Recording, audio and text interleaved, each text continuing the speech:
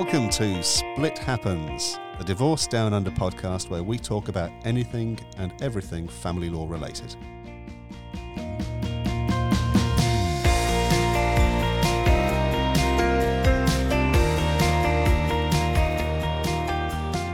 Welcome to another episode of Split Happens, the Divorce Down Under podcast with me, Alex, and my fellow family lawyer, Liza.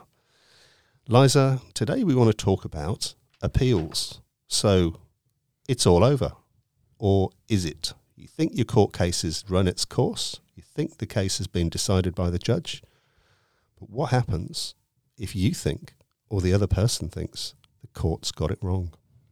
So the very first thing that we look at is whether or not there are reasons for that decision, and it's always an idea to get legal advice before you even contemplate lodging an appeal. Appeals, that's basically the process where you're not happy with that decision made by the judge, and then you're asking the court again to review that decision. So it's not very common to have a family law appeal, although it is the case that a lot of appeals are successful. But it's not very common because there's a lot of steps and a lot of hurdles to get through. And a lot of expense as well, Yeah, as with all of these processes. But this is a particularly pointy one for cost, isn't it? it is. This is a jurisdiction where they are not afraid to make cost orders, and they will make them. So it's always proceed with care and make sure you get that legal advice first. But one of the things that you need to really be conscious of when you're thinking about an appeal is whether or not the judge got it wrong. It's not a chance to have a rehearing on the evidence. It's not a chance to have, I'm not happy with that decision. You need to make sure that the judge actually got it wrong. And one of the problems with family law appeals is that family law judgments are discretionary, which means that unlike other areas of law, there's a decision that a court can make which is in the court's own opinion based on their experience and based on their views on things and based on the evidence that they hear. And it's a very subjective decision-making process. So when we're sort of saying where the judge has got it wrong in terms of an appeal, it's not just wrong. It's so far outside of that discretionary range that it is palpably wrong. It's completely wrong. That's right. Rather than just, two judges might come up with slightly different decisions around hearing the same facts, neither one of which are wrong. That's right. You might have a case where you are awarded 55% of the property pool, and you might be told, oh, well, no, it might go to an appeal, and that court of appeal might think that 60% is probably more likely, but it may not necessarily be the case that judge was wrong, because it might still be within that range because it is within that discretion of that judge. Yeah, I've certainly read appeals where the Superior Court, the Court of Appeal in the case, has decided, look, we think it should have been a slightly higher, but the judge's award is actually within the range that we think would be reasonable, so we're not going to overturn it. Another way of looking at it, it's whether or not the judge has actually applied the law correctly. So if the judge has used an out-of-date law, or the law was just completely incorrect and interpreted that law in the wrong way, then that might in fact lead to a successful appeal. Some of those sound like they are very legalistic questions, which brings you back to your very first point, which is for an appeal, it's a serious process. Go and get particular advice from somebody in family law who works in that zone. You don't want to be going to a generalist. You need to be speaking to somebody who practices all the time in family law and having them look at it very quickly because timeframes. There are. You've only got 28 days to appeal the decision of the court. So don't leave it getting your advice to the 27th day. No, that's right. And if you're wanting to appeal, we don't call it appeal the decision of a registrar. So say, for example, you might have some hearings and things along the way that you're not happy with. You will have only 21 days to review that decision of that registrar. So it's really important that you're aware of those timeframes. And when you review the decision of a registrar, that's not the same sort of process as an appeal. That's what we call a hearing de novo. And the court will, a judge will usually consider and reconsider the evidence and reconsider what was available to that registrar at the time of having making that decision in the first place. So, say for example, you have even consent orders, for example, they can be reviewed within a specific time frame. Yeah, and that's obviously a major part. What registrars do for the court is to look at those applications people have filed, say, hey, can you make these orders for me without anybody going to court? Yeah. They do refuse them sometimes. They do. And sometimes, for example, if it's the case that there was a severe failure to disclose or there were incorrect facts within that application form, that may be sufficient to warrant what we call a miscarriage of justice, and therefore have meant that the registrar that was deciding whether or not to make those orders or not has been led into error and has been, taken down the wrong path, and it wasn't on the real facts. It was never open for that registrar to have said that, that the division was just and equitable or in the best interest of the child, or whatever the issue is. So there are ways that the registrar can, in fact, that you can actually overturn a registrar's decision. Yep. But as far as the judges are concerned, when we're talking about an appeal process, there's a lot of things that you need to be doing if you're considering an appeal. And the very first thing that you need to be thinking of is we need to get a copy of that transcript. Yes, that's absolutely vital with these things, because if a decision has been delivered, usually orally, if these extempore decisions at least, where they're made very quickly, then the judge will have gone through their reasons for making those decisions. I had a matter very recently where the judge went through, I think, quite carefully all of the factual matrices, but she seemed to go through them around the houses until she finally got to an outcome that was a little bit suboptimal, but certainly was within the range. And so the prospects for an appeal were pretty poor, but you would certainly need to have a proper transcript of that to be able to dissect it and say, hey, maybe she's taken herself off in the wrong path here, or he, or if it's a male judge.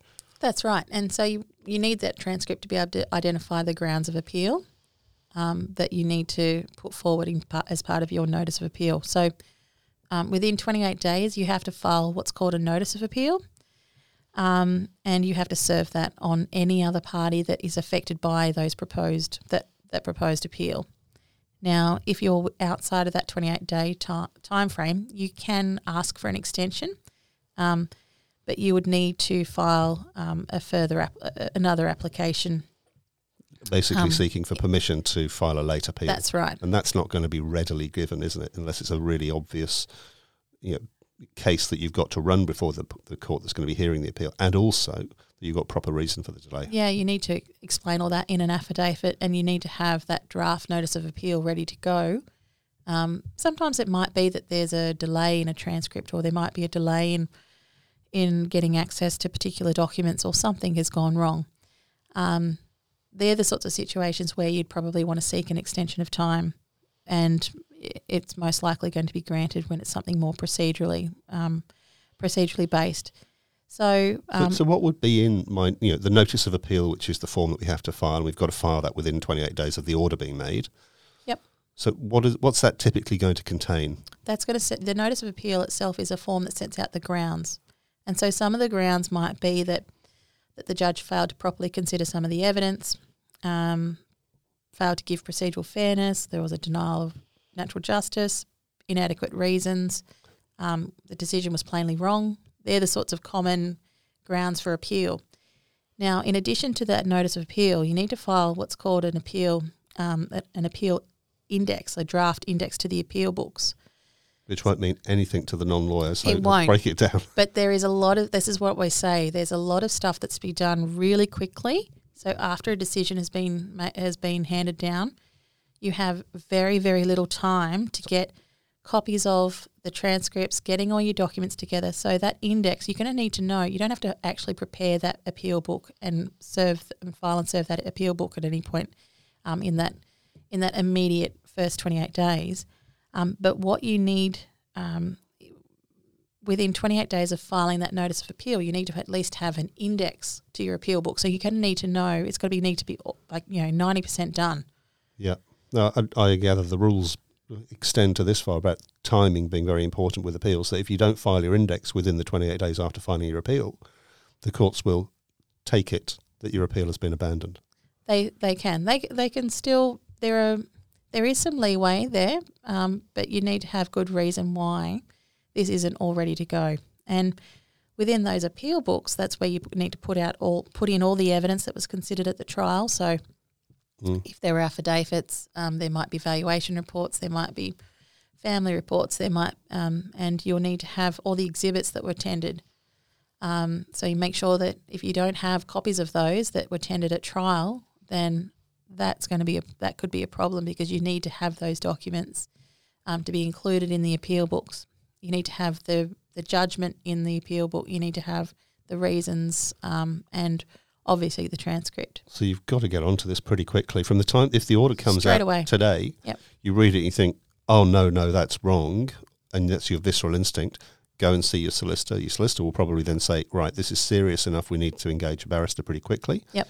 They should then deliver an opinion on your prospects of an appeal before you go throwing many tens of thousands of dollars at it. Yep. And that you're under a very tight time clock here. And it's a difficult thing, I think, generally speaking, for a self-represented person to do. They certainly can do it, but they'll have to be very diligent in following the rules and the procedures and thinking about what is an appeal, what isn't an appeal. When I read the decisions handed down, most of the time where there is a self-rep, a lot of the grounds of appeal are dismissed because they're not actually grounds of appeal. Yep. They're just somebody who's unhappy with the outcome. That's right. And that's a distinction. It has to be, wrong in law, a mistaken fact, something of that nature. As you say, a miscarriage of natural justice. A lot of barristers will only charge a few thousand, like somewhere between, a few $1,000s or so, to give you that advice anyway. And I'm not going to speak for all of them, because there's going to be different matters, and more complex cases are going to require a higher fee. But for the most part, you're better off putting that, spending $5,000, $10,000, getting that opinion first before, because it's going to cost you a hell of a lot more. And if you lose that appeal, it's a fair chance that you are going to have to pay the other side's legal costs as well. As well as your own, yeah. Yep. I was just looking the other day because, where are we now? We're almost at the end of the financial year, which means inevitably that the government's going to increase its fees for family law. Currently, if where are we today? We're sort of toward the end of June now in 2023, and the current fee for a notice of appeal is $1,500. That's just what you pay the court. Yep. That's going up to $1,605 from the 1st of July. So even before you start paying your lawyers, you've got to pay the court $1,500 just to start the appeal process, and you won't get that back. That's gone for good. No, that's right. So there's so many considerations to be had, and it's really important that you actually get onto it. I always like to say to someone, it really has to be within those first 7 days is when it's really crucial that we start getting that sort of thing organised. The other little tip is that when you're going through a trial, sometimes you can actually ask for a transcript at the time. If you think that there's a lot of hotly contested issues, hotly contested facts, and that this case is going to require a determination of facts, a lot of finding of particular facts, it's always an idea to say, okay, right, well, at the time of the trial, you say, I'm going to order a transcript. And then if, obviously the transcripts aren't necessarily the cheapest things, but if there's a strong chance that you're not going to be happy with the result anyway, a lot of people do already know that whether their backs are against the wall, so to speak, with particular cases, and you usually know by day one of your trial how you're faring, because judges these days will often give a fair bit of the game away. Oh, yeah. The preliminary view, the dreaded preliminary view. Yeah. So it's an idea to say, okay, right, well, I might as well start ordering this transcript today. And because, of course, the more urgent that you need that transcript, the less amount of time, I should say, that you give the transcript office time to produce that transcript, the more expensive it's going to be for you to get that transcript. Yeah, well, that's right. It's just, I think they've just moved them across to a different transcript service these days. It used to be Auscript, it's now VIQ. But to cut a long story short, if you're in trial for 2 days, say maybe a typical family law case might run for 2 days, and you need to get the transcript for those 2 days worth of appearances before the court, you're looking at several thousands of dollars to get that done quickly. Yep. I mean, getting it done within a couple of days will cost you, maybe twice as much as getting it within 10 days, but you run the risk of not being able to get your appeal filed unless you get it done quickly. So again, an appeal is definitely something that can be worth your while, where we are talking about significant and substantial amounts of money that should perhaps have been awarded elsewhere, or alternatively arrangements for children that are wildly against what you perceive to be their best interest, and you've got a legal reason for saying so. Getting advice early about your prospects will be very important, and that's an expensive process in itself. But better to get it there and say, I don't really have grounds for an appeal. You may spend a few $1,000s, but at least you haven't exposed yourself to tens of thousands of dollars of other people's costs as well.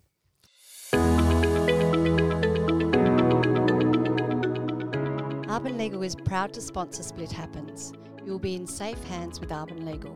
For all your family law needs, call us on 0755 62 0444 or visit our website at arbonlegal.com.au. Okay, so we filed our notice of appeal, and we've served that within a fortnight of filing it. Then we've done our index. What happens in terms of the case then for the appeal? Because there's one thing I was going to mention, which is, of course, that just because you're appealing an order doesn't mean that the order itself isn't valid. No, that's right. So what you probably need to make sure is that if you're wanting a stay of that order, meaning that those orders are suspended or you don't have to comply with those orders, you actually need to go back to that same judge and make that application for a stay and say, which is obviously, it's a very difficult sort of process because you have to basically stand there before the judge and say, Judge, I think you've got it wrong and I'm appealing you, but pretty please, can you not make me have to comply with these orders in the meantime? That's essentially what you're doing. So you're asking for the author to say, actually, I won't make these orders effective until somebody's decided whether I was right or wrong. But you've got to do it. It's a separate process. Yeah. So otherwise, the orders could just be implemented. Yeah. So that's an application and proceeding and an affidavit saying why that you're seeking that stay of that order. Okay. And sometimes one of the best things to say in relation to a stay application is that the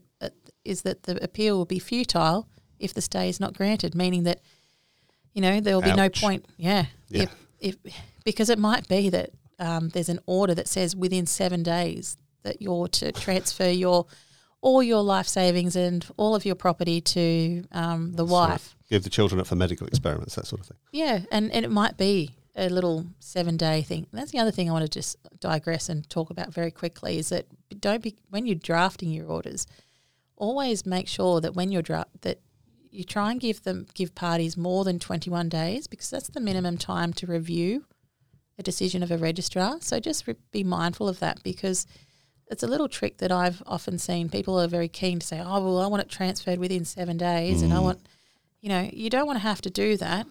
And then they go, oh, well, no, it's all got to come back and it's messy, it's complicated. But anyway, I was just imagining a horrific situation when you applied for a stay because you're appealing some orders and the judge refuses your application for stay, so you appeal against their refusal for the stay, and then you have to apply for another stay of the. Yeah. I mean, at some point that ends. It does, of course. But one of those recurrent mirror things. Yeah.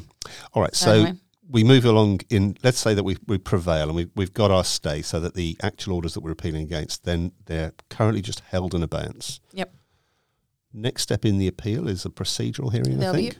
What does that deal with? So that'll just be it's really just compliance, making sure that all going back to that appeal book thing you were talking about. And so usually that's where parties will have, there'll be directions about the appeal books. And if they haven't already been prepared and served, and there'll be responses and things like that, so that are necessary from the other parties that are affected by the proposed appeal. Right. But it's not like your usual case where you've got to go and get new evidence because it's not an opportunity. You don't go off and get new evidence. You're not saying, I need more affidavits. This is all done on the not material. what an appeal's about, is it? It's about the case that was heard. Yeah, was that so decided correctly? So your lawyer is going to be making submissions on what's already been filed and what's already been prepared, and all you're doing with these appeal books is putting it all together in a nice bundle for the judge to go through it and go, oh yeah, okay, I can see where the judge got it wrong. Sounds simple. It does sound simple, But doesn't it's not it? easy. No. I've used that expression before. Okay, so then we have a procedural hearing. Yep. And then we move on and we get the appeal book finalised and we get the transcript with that, and that all gets filed and served. Yep. And again, the time frames kick in here. So if you don't get these things done, you will potentially lose your right to an appeal. That's right. So you Cool. can't be delaying things because the courts are interested in getting this in and out as quickly as possible. Yeah. Because ultimately, the issues that were the subject of the underlying trial are still alive. And so if we're talking about, it might be a parenting matter, and it might be about the care and custody, or care and control of a child. The court's not going to want to have that in the court list hanging about, waiting to see what's going to happen. And so a lot of the time, these appeals, the time that is taken to actually process these appeals is meant to be a lot quicker than the time that the case preparation for your ultimate trial. Right. So it's supposed to be an abridged process because we need to move on with our lives and we can't endlessly litigate. It's not a Jarndyce and Jarndyce Bleak House situation. So, all right, we've got our appeal books lodged with the transcripts. The next thing, I suppose, is a very legalistic thing that needs to occur, which is the preparation of legal argument. Yep. And usually that's going to be undertaken by counsel under the word for barrister, which you used to be, of course. Yep. So you've got to do a summary of argument and have your list of authorities and all that sort of stuff, and that has to be... And by list of authorities, we mean cases that you're relying upon. Yep. Yeah. Or indeed sections of the Act. Yeah. So there's... and a lot of the time, the barrister will, in fact... do all that and will serve that, and there'll be a lot of discussion and argy-bargy between the opposing counsel, and that often happens without there being any client involvement. It's more sort of behind the scenes, so that they can, because what happens is when you're at the appeal stage, a lot of the facts, and it's more about an argument about the law, not an argument about the facts. It's not about who did what. It's more about what is the interpretation of this particular piece of legislation, or what is the interpretation of this section or this of this case, of this precedent. So, and how is it to be applied, as opposed to, okay, well, this is what, when you're at a trial level where your parties are arguing over who made the larger contribution. So it's not necessarily about who made the larger contribution. It's about about the law that's applied in determining. Yeah, what pathway has the judge followed in order to come to the outcome, and then was that pathway legitimate?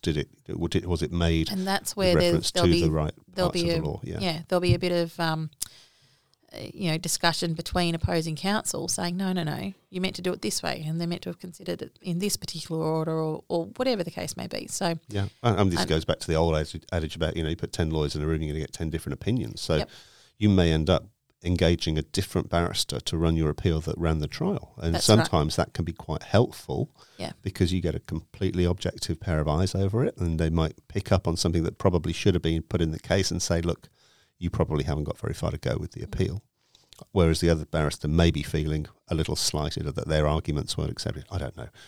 But going back to the preparation for the arguments then, so I understand that a lot of people bring appeals with kind of a shotgun approach in their notice of appeal. And they might have a raft of sort of grounds of appeal that we were talking about.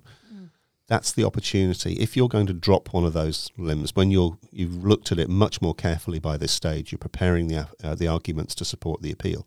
That's an opportunity for you then. So I think it's the final opportunity for you as the appellant, the person bringing the appeal, to drop one of those grounds. If you got something which is clearly going to go nowhere, it's going to cause you a risk of costs. So you narrow down your arguments to your best arguments, and you kind of should probably abandon anything which is very wishy-washy. Well, That's the advice I was always given when I was at the bar. A silk in my chambers would say to me all the time when we were drafting the grounds of appeal, and he'd say, well, okay, is this ground going to win? Are you going to get up on this? And I'd say, oh, I don't know, maybe, might. I said, if this happens and if that happens, he said, well, it's a yes or no. Is it going to win? Are you going to get up on it? And I'll be like, maybe not. Well, he said, we'll abandon it. He said, don't waste the court's time with useless arguments that are wishy-washy and all it does is water down the chances of the other appeal points. He said, if you've got a few good appeal points, run them and win them. Stick with the ones which are most likely to be achievable and just abandon the poor stuff. Otherwise you're running up costs and you're putting yourself in the exposure of costs and you're annoying the court. Okay, so we filed our summary arguments, and then I think we do that about a month out from the appeal, and then the respondent has about 3 weeks then to put their arguments in. And then what we have is the appeal hearing itself. Now, how does that usually go? Okay, so it's based off, so you've got your summary of argument in, and usually the court has pre-read everything. Yeah. It can go two ways. One way is that and this is the way that you don't necessarily want it to go, because people think that, oh, my barrister didn't get to say anything, and that is actually that means that they're on side. That the court usually means that the court is actually on side with you, because they're not going to down you if they haven't heard from you. Because it's all really in the written material. All in the written material. Yeah. And so in most of the appeals that I've run, it's been before 3 judges. And in Pretty that, scary. well, sometimes there's usually one on your side, but then you don't know if they're actually on your side or not. You don't know which one. You don't know. Yeah, you're sitting there trying to, not batter your eyelashes at them or anything like that, but it's sort of you sort of give this look. Very far. You try and give them this sort of look as if to say, "Oh, please go easy on me. I'm just a humble barrister here, trying to doing my best. The case is the case. The case is what it is. But yeah, often you'll just get hammered with questions. What if this happened? And what if that happened? And what do you say to this? And what do you say to that? And so most of the time in an appeal, you're just answering questions from the bench, because a lot of the time they have read it. And they'll have read the opposition material, the respondent's material. So we have an appellant, which is you if you're running the appeal, and the respondent if you're the other party. And you'll be expected to be across their arguments too. That's right. To be able to talk to, well, why shouldn't I accept Mr. Smith's argument around that? That's exactly what happens. And when you're getting hammered with those sorts of questions, it often indicates that they may be against you. Because they're not. If they're already on your side, they're not going to ask. The magic words that I always am looking out for when I'm appearing in court is, I don't need to hear from you, which means I understand your case. I understand everything you've got to say. I understand your position. It's perfectly clear, but I'm not following what they've got to say. So they've got to get up and the guns are pointed right at them. Sometimes speaking less is actually much to your benefit. Well, people do say I say it best when I say nothing at all. So, Sounds familiar. Yeah. All right. So we have the appeal hearing that's run before usually our 3 judges, and they've asked questions of the barristers concerned. Or, if you're self-represented, they'll be asking them views, so be careful about that. I always recommend getting legal advice before you enter into an appeal. It's a challenging area. And then what happens at the end of the hearing? They say, all right, well, thanks very much. They'll usually reserve. Right, which means that they'll go away and think about it. Yep. And then one of the judges will most likely draft the judgment. Yep. And there'll be maybe some commentary or maybe some feedback from the other judges as to whether or not they agree or where there's any points of difference. So it's quite typical for a case to be heard by 3 judges. One judge writes the judgment. The other one says, I agree with Bob. The other one goes, I agree with Bob too. Yep. So Judge Bob. Yeah, Judge Bob. Anyway. So then they'll go away, and that could be a matter of weeks. It can be a matter of months. What I always recommend is do not poke the bear. Mm-hmm. If the judge is busy writing their judgments, then do not try and contact them and say, hey, where's this at? Because obviously they're thinking about things, and you don't want them to think that you're being rather impatient and why are you catch sweating them if on. you've got such a good case? Yeah. There's something I need to be rethinking about here. So And then that fateful day comes when the court says, okay, we've got an outcome for you. Yep. Here's the judgment. Yep. Are they likely to bring you back into court for that? it depends. Sometimes they will, sometimes they won't. Yeah. But ultimately the decision is delivered and it's a written judgment. It's usually a written judgment, and That's on your appeal. that's right. And What might be the outcomes then? What are the options so overall? you can either have a different outcome, as in, say, for example, it was a property settlement case, and these judges have said, right, well, I'm going to award 70% to the husband, not 60%. So there you go. It's a different outcome. They might order a rehearing. Before a different judge, though, as I understand. Before a different judge, usually, yep. It wouldn't be a good form to go in front of the No. same judge who's just had their original decision overturned. They'd be grinding their teeth at you. A rehearing, and with some directions for, say, for example, it might be, no more new evidence. It might be a case of sometimes they can do that, but sometimes they will say, new evidence. But it might be that, because we've got to bear in mind the costs involved in these things. So you could imagine you've just spent tens of thousands on a trial to then get a judgment, go off to an appeal, and then you get told, oh, no, you got to go back to court again. You got to go and have your trial all over again. So sometimes there'll be that. It depends on the type of matter, but sometimes they'll say, well, you can use the same evidence. You don't have to go and prepare additional affidavit material and things like that. So, but you still have to run that trial gauntlet again in terms of being cross-examined, and which is always tricky. I would normally recommend in most of my cases that, unless the circumstances require it, that you have the Court of Appeal make that new decision rather than where possible, because you're going to have, no doubt, there'll be a transcript of what you said in evidence on the first time, and you may slip up on the second time, and there'll be some inconsistencies in that evidence, and it doesn't like usually swimming through treacle. Look, I mean, we don't have time to sort of go through all of the nuances of an appeal process, but hopefully the takeaway from this is appeals are very time sensitive. You can't waste any time if you're going to appeal a judgment, and they potentially can be very expensive. So make sure that you get early legal advice about your prospects and be realistic about it too. If you're going to run an appeal, then you will spend tens of thousands of dollars in doing that typically. And if you get it wrong, you are likely to have to pay not only your own legal costs, but the other side's too. Now, definitely there are plenty of opportunities to have decisions reviewed by courts of appeal, but get advice, get it early, and act on that quickly as well. And be prepared. Not everything's winnable. You may have to drop some of those points as you go along the way. You might think that terrible decision ought to be overturned, but your lawyers may have a very different view that if the pathway has been followed correctly, you might just not like the outcome. So it's not sour grapes, is it? It's incorrect reasoning. That's the bigger problem. Well, thank you very much, Liza. I think that probably covers us off for things to do with appeal today. If you've got any questions about prospects of an appeal in your own matter, then don't hang around waiting for a podcast to come out to talk about it.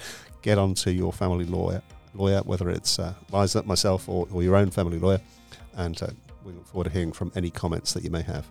Thanks very much. Thanks for listening to Split Happens, the Divorce Down Under podcast. If you want to hear more of our episodes, you'll find us wherever you find your podcasts on all good